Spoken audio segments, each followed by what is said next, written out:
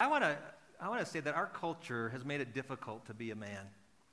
It just seems like we've been sliding in a direction, and you can watch it on the media, you hear it, where men are almost like not necessary. You know, we can have a family without a dad involved. We can make life go without men, and maybe it's payback for what men did for women for so many generations. But it's sad to see where men are kind of floundering, figure out, where do I fit in? What's my value today? And unfortunately, many of us have grown up with a background where we've never been really validated as men, and we're floundering to find out our purpose and our calling. But studies reveal the unique power of a man who has a strong identity of who he is and who is engaged in his family. In fact, it shows that their kids get better grades, their children grow up to have healthier marriages and relationships, they're more successful in all areas of life just because that encouragement of a father is so powerful. And so few of us have had it. I look at my life and listen to the people around me. So few men that I know personally talk in real positive terms about their father. Like people who would say, my dad was a great role model, godly man, set an example for me. I mean, that's the exception. More often than not, the guys I'm around are kind of silent about their dad. It's like there's not much to say. And that's the situation I grew up in. My dad wasn't a believer. He struggled, and his father struggled. And so we have this pattern of broken men who are raising up broken boys who then become fathers and break their children. And can that cycle ever be broken? And I want to say it can be. We want to do some of that breaking today. I was reading a book this week called The Blessing, and it's all about this Old Testament practice where fathers would bless their children. It was a specific moment in their lives when they spoke over their sons, and I think probably their daughters too, but spoke over their kids in a powerful way that was sort of like a transitional moment for them. And in their book, The Blessing, John Trent and Gary Smalley tell the story about a guy named Brian. And Brian's dad was an officer in the Marines, and he raised his son to be tough. He was not a very emotional dad. He taught his son to not show emotion. And so this boy grew up, and he wanted to be like his dad, and so the proudest moment for his dad was when his son enlisted in the Marines. But he didn't do as good as his father. He got discharged because of disorderly conduct. He ended up going on in life to fail in a couple marriages, who struggled to hold down a job, and then he and his father grew apart until he got a phone call. Brian got a phone call from his mother and said, "You need to come see your father. He's dying." And so he drove across the country, halfway across the nation to get to the hospital, but 2 hours before he arrived, his dad passed away. And so he went up into his room, and observers saw this scene. Brian slumped over his dead father, crying out with tears, "Please tell me you love me. Please just tell me you love me." And it's so heart-wrenching to think he will never hear those words from his father, ever. And maybe you're in a situation where you realize your dad never spoke something over you, and he's not around ever to do it. And so are you stuck? Is there anything you can do to overcome that? What do you do? What do us guys do when our fathers and then their fathers and generation after generation weren't blessed? Well, I want to tell you, we can begin today to chart a new course for our families. Because I really believe our Heavenly Father can step in and be that Father that blesses you in a place where maybe even your own father didn't. And the reason I say that is because there's a story in the Bible that really has intrigued me. We were talking about Jesus this summer, and last week we saw how Jesus is the creator of all things, visible and invisible.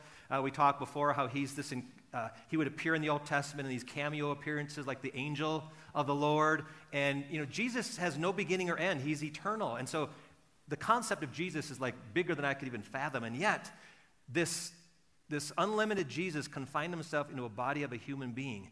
And what I want you to think about is when Jesus became a man, he experienced manhood in its fullness. He experienced the things we experience as men. For example, he experienced loneliness. He experienced rejection. He experienced fear. He experienced pain. You have to believe, in fact, the book of Hebrews says, He's able to sympathize with us because he can identify with our own struggles. He's tempted, but he doesn't give in to temptation. But he knows what it's like to be tempted. He knows what it's like to burn. He knows what all this stuff is like. So Jesus, as a man, comes to a special moment in his life right before he begins his ministry. And we're going to pick this story up. It's in the Gospels. It's actually in several of the Gospels. I'm going to read the version recorded in the Gospel of Matthew. It says, "Then Jesus came from Galilee to the Jordan to John to be baptized by him. John would have prevented him, saying, I need to be baptized by you, and do you come to me? But Jesus answered him, let it be so now, for thus it is fitting for us to fulfill all righteousness.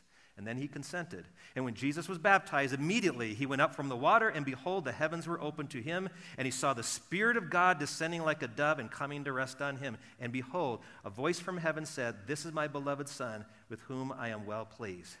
And when I looked at the story recently, I said, you know what, this sounds very similar to a patriarchal blessing in the Old Testament.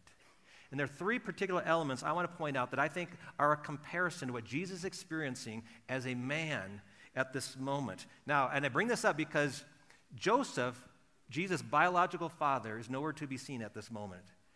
After Jesus was a little boy and got lost in the temple, we don't hear about him anymore. And so we don't know if Joseph died in his 20s, 30s, early 40s. We don't know. He just disappeared from the pages of Scripture.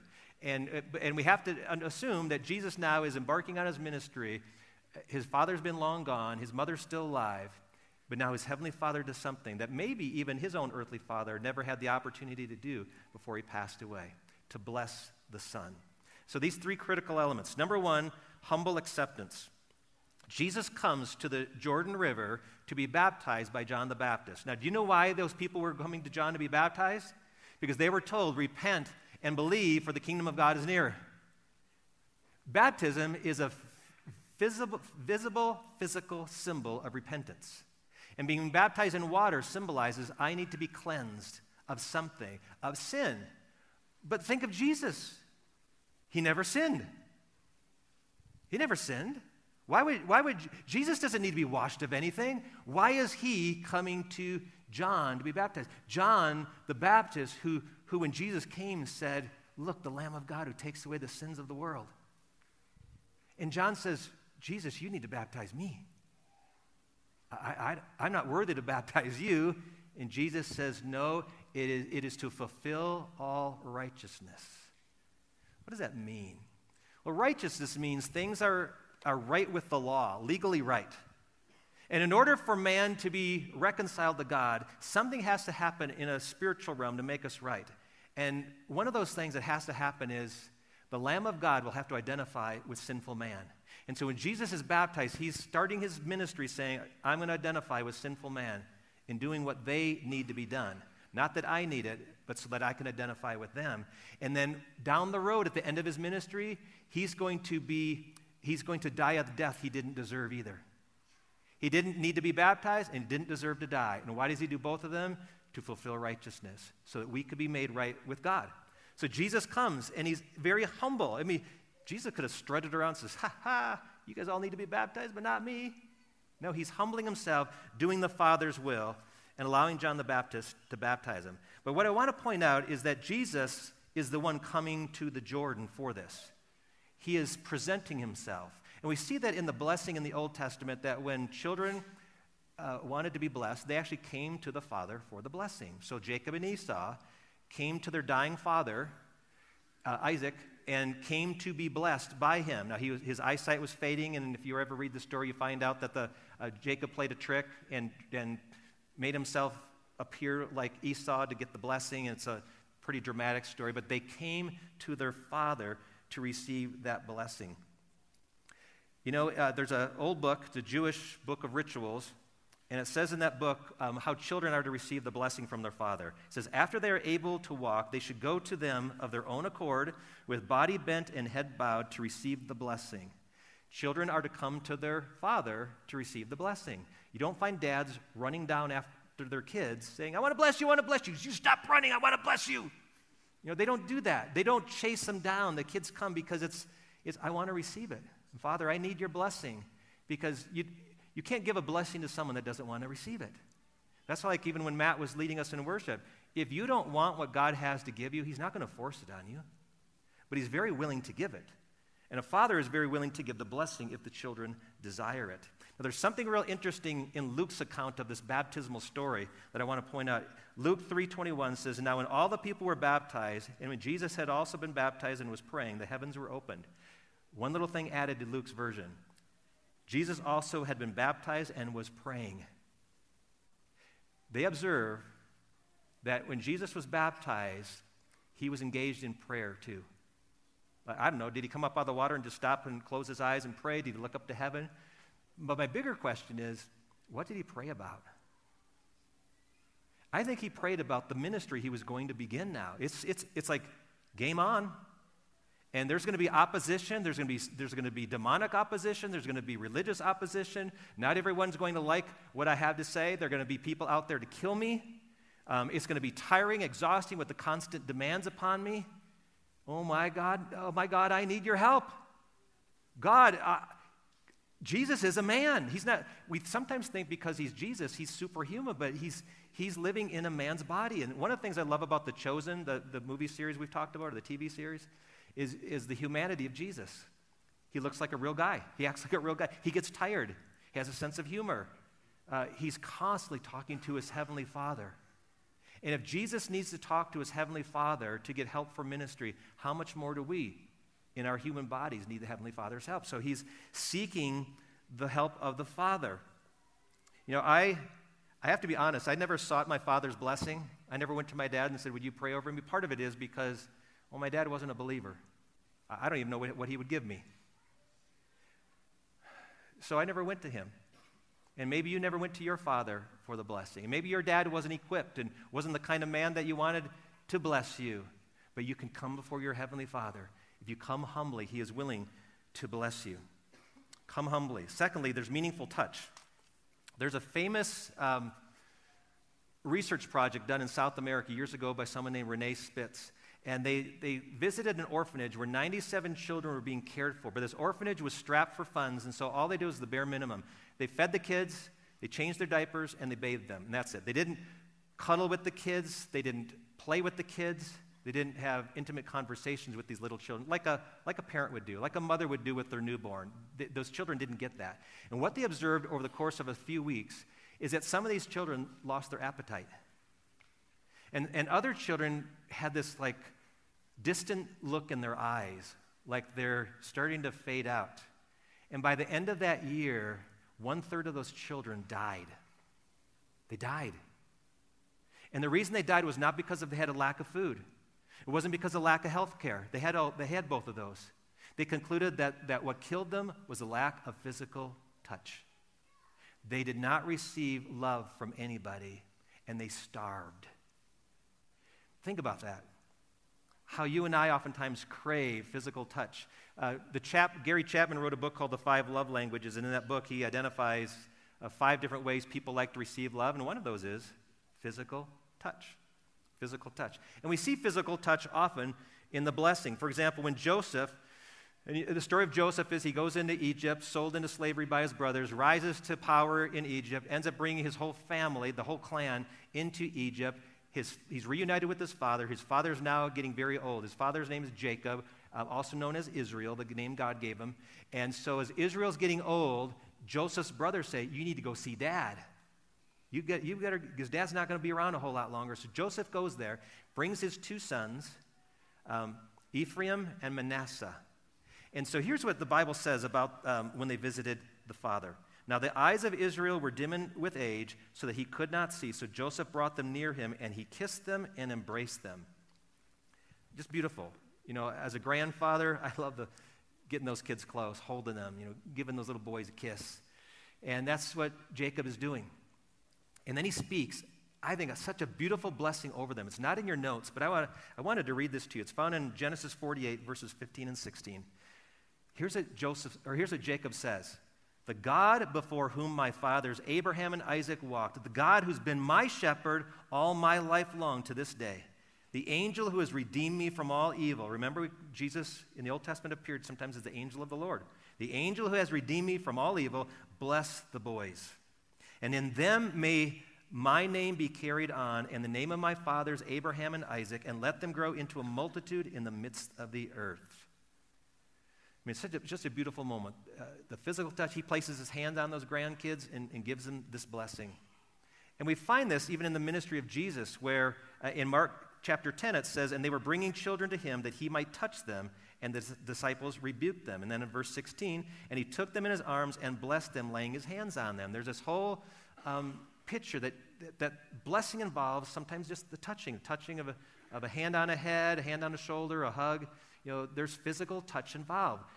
I think God wanted to communicate something powerful with that. And so here we have Jesus being baptized. And since God doesn't have a body, how is he going to physically touch Jesus? Well, it says the heavens open, and the Holy Spirit descends like a dove and rests on him. It's almost as if this very tender, gentle touch from heaven comes and touches him. Why this imagery of the dove? Well, in the Old Testament, when Noah, with the flood with Noah, he sent out a dove, and the dove brought back a little olive branch to show the flood was over. It's like judgment has ceased. Since then, the dove has always been a symbol of peace. And Jesus' ministry will be a ministry of peace, reconciling man with God and man with each other. And so it's very fitting that the Holy Spirit appears in this kind of form of a dove. The Holy Spirit isn't a dove, it just appears like a dove. Now, what's interesting is that is the indication that the Holy Spirit now has come to rest upon Jesus in a way like never before. Again, he's a man, and he's going to go out and do ministry. He knows he cannot do it on his own. Maybe that's what he was praying for. And God says, I heard the prayer I'm giving you, the power you'll need, the wisdom you'll need, the companionship you'll need to do your ministry. So when you get to the book of Acts, oftentimes you'll find situations where when someone is to receive the Holy Spirit, someone lays hands on them. In Acts chapter 8, it says the people who believed had not yet received the Spirit. The apostles are brought in, lay hands on the people so they might receive the Holy Spirit. We find in Acts chapter 9 a story the kids looked at during VBS. Ananias comes to Saul, who had this vision of Jesus, this encounter that blinded him. And Ananias comes and says, the Lord has told me to come to you, to lay hands on you, and pray for you so that you may receive your sight and receive forgiveness of sins in the Holy Spirit. There's something, I don't want to say magical, but there's something meaningful about the laying on of hands. Even in ministry, the ordination, all those things, there's something powerful in laying on of hands. And Jesus is experiencing it through the coming, I believe, of the Holy Spirit as a dove. My dad wasn't very affectionate. I think for many of us men, we have learned physical touch means two things: violence or sex. We either hurt someone with our touch or we want something with our touch. And we don't know, we just get really queasy about, I don't know what's appropriate. I don't know what's safe. I don't know what's culturally, PC. What can we do? And so honestly, I would say I would struggle with this a little bit. How do I love my daughter without someone thinking I'm creepy? How can I just give my daughter, and so a lot of daughters have grown up without the affection of their father. It's because the dad says, I don't know how to do this. I don't know, I use my hands to hurt people, and then I use my hands to, to be with your mom, but I don't know how to love you. And then when you see dads with boys, it's even worse. So a lot of young men grow up and never experiencing the affection of their father, and oftentimes it leads them into some distorted sexual activity because they misunderstand a meaningful touch for sex. And so this is something that us as guys, we struggle with, and we're trying to learn how to do this. Now, we have a guy in our church that loves to hug people. And actually, he hugs them and gives them a kiss on the cheek. And you guys, a lot of you know Armando. And so Armando does that, and I know some of you, when Armando comes around, you run for the doors because you're uncomfortable with that. But there's other guys who actually say, I want my hug. I want my hug. Because we're starved. We're starved for that kind of affection. And if we as men are starved, think about your boys. And maybe we just need to start with our kids. Because I think if you've never shown affection to your son, and he's in high school, and you said, hey, son, get over here, I want to give you a hug. He goes, Dad, what is going on here? No way, that's creepy. Maybe it just starts off with a touch on the shoulder. A pat on the head, a side hug, side squeeze, of just starting somewhere but giving affection. In other cultures, it's not that weird. You'll find actually men holding hands in public, and not because they're lovers, it's because they're good friends. We have a cultural barrier in America where we don't know how to show appropriate, meaningful touch, but yet that's part of blessing the young people. And the third, affirming words. Affirming words. Another one of the love languages that Chapman identifies, words of affirmation. Here they are. The words are very powerful. Our tongues have the power of life and death in the speech that we give. It says in Proverbs 18:4, the words of a man's mouth are deep waters. It also says gracious words are like a honeycomb, sweetness to the soul and health to the body. Flattery and cheap comments, they're just surface level. But to have someone look you in the eyes and say something true and meaningful, affirming, it just strikes us at a very deep place.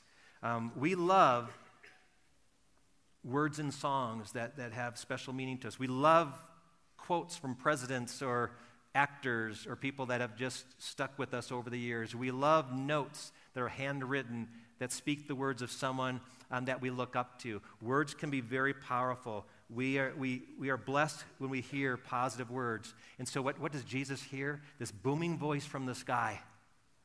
This is my beloved Son, with whom I am well pleased. And I have to believe it was audible, that it was heard by other people, not just Jesus. That there were witnesses says, wow, listen to that. And think about how Jesus is God in a body, but he's God. Why does he need to be affirmed? Again, he's a man. He has issues he's going to encounter. He has fears that he's going to face. He's struggling with the same things you and I struggle with. And don't doubt for a minute that this didn't mean something significant emotionally for him. This is my beloved Son. I think of the titles that I wear. I'm a pastor is a title I hold highly. I love having that title. But you know what I love even more? Being dad. I love when my son and daughter say, and it was little as daddy, but now it's dad. Hey, Dad. I said, I love that. You know what I love as well? Baba. My grandpa. Someone had a shirt on last service that says, dads who do well get promoted to grandpa. No, I don't mind that. I love grandpa. I love Bob. I just love that. It means so much. And I started thinking about the name Son. Do you know, whenever I got in trouble with my dad, he never called me son. He called me by my first name. Darren! You know, and he was pretty firm and stern. But my recollection is every time he said the word son, it was tender. Hey, son. And I hope that means something to you. And I believe it had to mean something to Jesus. This is my beloved Son, with whom I am well pleased. Think about this, the timing of it. This is before Jesus started his ministry. He's not healed one person. He's not performed one miracle. He's not cast out one demon. He's not preached one sermon, taught one lesson. And the Father says, doesn't matter to me. I'm pleased with this guy. I'm pleased already. Why? Why? Don't you have to earn the pleasure of your Father? Isn't it when you do something and then he says, well done, good and faithful son? Isn't that when you get the accolades after you do something? But this is before Jesus has done anything. Well, I'll tell you this. He is loved, and he is beloved to his Father because of his relationship with him. He hasn't done anything yet. That's okay. He's my son. Think of it. When you have a baby, that baby messes in the diaper, throws up on you, wakes up in the middle of the night screaming, throws temper tantrums, and then you say, but I love that little dude. Just love that little dude. They haven't accomplished anything. They haven't done anything like productive for your life other than take up time and cause you to lose sleep and be stressed. But you love them. Why? Because that's my daughter. That's my son. That's my child. Think of your Heavenly Father looking at you like that. Because sometimes we think we have to be worthy in order for God to love us. And unfortunately, many of us have grown up conditioned by our parents that when you get A's, we get really proud of you. When you made the team and got selected for the play, the first chair instrumental, man, way to go. We're so happy for you. Mom, Dad just can't hold back our excitement. But you don't hear that when you get the C's and when you get cut from the team and you didn't get the promotion. And then it's silent. And what it communicates is if I perform well, I please my parent. If I don't perform well, they withhold it. And so we have so many people, men and women today, striving to earn affirmation. And they're trying to do enough to please someone. They're trying to do enough to get someone to say good job, and they become workaholics and very competitive. And others get very destructive and risk-taking because they're trying to be noticed. And yet we have to realize there's a Heavenly Father who loves you because you're his child. Jesus is a son. And the Heavenly Father wants him to be assured of this as he goes forward, because immediately after the baptism, Jesus goes into the wilderness where he'll be tempted. So let's look at that real quickly. Matthew chapter 4, immediately following the baptism event. Then Jesus was led by the Spirit into the wilderness to be tempted by the devil. And after fasting 40 days and 40 nights, he was hungry. And the tempter came to him and said, "If you are the Son of God, command these stones to become loaves of bread." Now he'll use that same phrase for one of the other temptations, if you are the Son of God. And listen to this. He didn't say, since you are the Son of God. He says, if you are the Son of God. What does that do? It's trying to raise doubt in Jesus' own mind. If you are the Son of God, if that's who you really are, because I don't know if you really are, and I don't know if you know if you really are, but if you are, prove it. And Jesus needs to realize, I don't have to prove that to anybody. My Father said it, and that's it. And what Satan tries to do, I think with all of us, is to bring temptation in our lives, and honestly, we will struggle with it, and there are times we'll fall to it, and start to tell us, that's your true identity. You know, you fell to alcohol again? That's because you're an alcoholic. You got into pornography again? That's because you're a porn addict. You lost your temper again? That's just because you're hot-headed.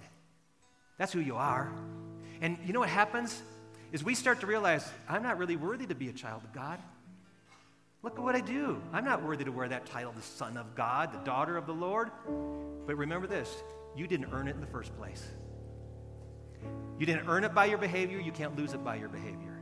You didn't become a child of God by being good enough, and you can't lose it by being bad enough.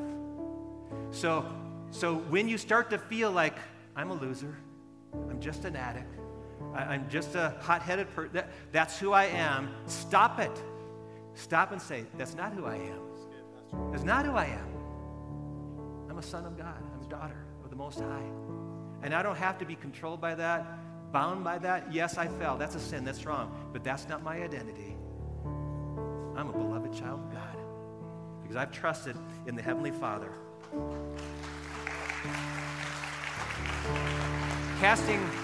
There's a group called Casting Crowns. Years ago, they had a song, and in the chorus of the song, it says, "But the waves are calling out my name, and they laugh at me, reminding me of all the times I've tried before and failed. The waves, they keep on telling me time and time again, boy, you'll never win. You'll never win. But the voice of truth tells me a different story. The voice of truth tells me a different story." You know, that last month I was watching some videos online of parents at graduations. You know, their son or daughter finally got to go to a public graduation. And so they go walking across the stage, and in the middle of the video, you hear a mom yell out, "That's my boy!" Or "Congratulations, you know, Susie." The parents shouting out. So everybody hears, and you know, the kid's pretty proud of that moment. God said in front of all those witnesses, "That's my boy, and I'm well pleased." And I bet that carried Jesus all through his ministry. In fact, there came a time when Jesus, later in his ministry, went up on a mountain, and it was the mountain where he was transfigured, and that voice said it again, "This is my beloved son." That's who he is. That's who he is. So many of us never had a father love us like that. It's pretty rare. I've got a book on my shelf that chronicles a lot of this. It's called Unfinished Business, Helping Adult Children Resolve Their Past. Author Charles Sells says in the opening pages of that book, "There's a shocking awareness taking hold of American men like me that we are out of touch with our fathers and that it matters." The last part, and that it matters, meaning it's very important to have that connection to your father. But what if your father can't give that to you? Does that mean you're stuck? Like, guess I'm stuck, never going to happen to me. You know what I found for me? It was so healing.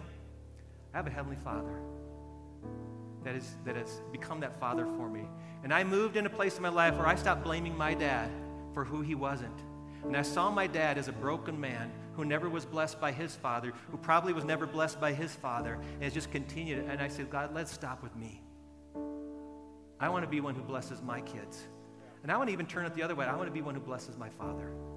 And so I want this day to be a day for some of you men to be healed and to know that you are a beloved son. And so I'm going to ask all of you to stand because we're going to pray.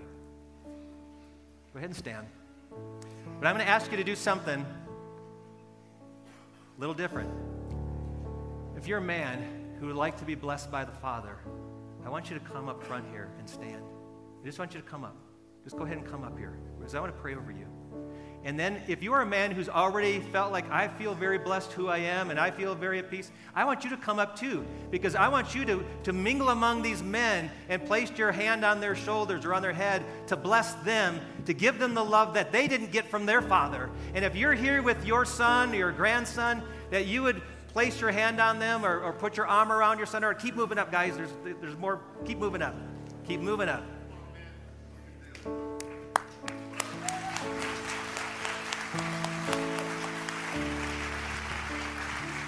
There were men last service, and I know some of these men and their stories, and they're wounded, and they're crying out, for a spiritual father. And I can't promise you who will be that spiritual father, other than I know this: there's a heavenly Father who loves you more than any human being will ever love you. And you need to know today, dads, that he loves you. He's proud of you. And if you've trusted Jesus, you are a beloved child of the Father. Do you get that? You're a beloved child of the Father. And so I want to pray over you. I want to have all of you out there to raise your hands toward them, to pray in agreement with me that, Father, that you bless these men today. Some of these men are dads, but not all of them, Father. Some of these are young boys, and they'll be dads one day. But, Father, will you bless them? Will you affirm them? Father, they're all connected. They all got their arms around each other because they want that affection. They want that affirmation. Father, I pray that you'd fill that place in their hearts where they need to know that they are loved, and that physical touch would even communicate that to them. Jesus, would you affirm them today? Would you let them know that it's not through their performance that they become your child. It's not through their doing that they please you. It's just in their being a child. Help them to be that little boy, even though they may be 50, 60, 80 years old. Let that man in this room who never got healed as a little boy be healed today. May he be the father that gets healed today. May that young man, Father, who's been wounded by his dad, forgive today and allow you to be that forgiving, gracious father to him. Father, bless them today. Speak into their lives. May this be the start of a new generation, that the kids that would follow after them and the grandchildren after them would receive the blessing of the Lord through them and through their love. So, Father, we commit these men to you. May this be an unforgettable Father's Day for them. We pray in Jesus' name. Amen. Amen. Now, we're not done. We're not done. We're not done. Don't go anywhere. Guys, don't go anywhere, because here's how we're going to close. A couple weeks ago, I heard this song. And as the song played, I started weeping, because I said, Lord, our men need to hear this. And they need to hear this song sung over them. So guys, you don't sing. You just listen. Listen to the words. We're all going to sing it. And the worship team, Pastor Matt, is going to lead us singing this. And may this be sung as a prayer over these men. Would you do that? Let's just lift them up. And guys, I've asked some of our elders, some of our pastors, just to mingle among you and just to affirm you guys and let you know that we are for you too. Noah, so good to see you here, brother. Let's sing. Lord bless you.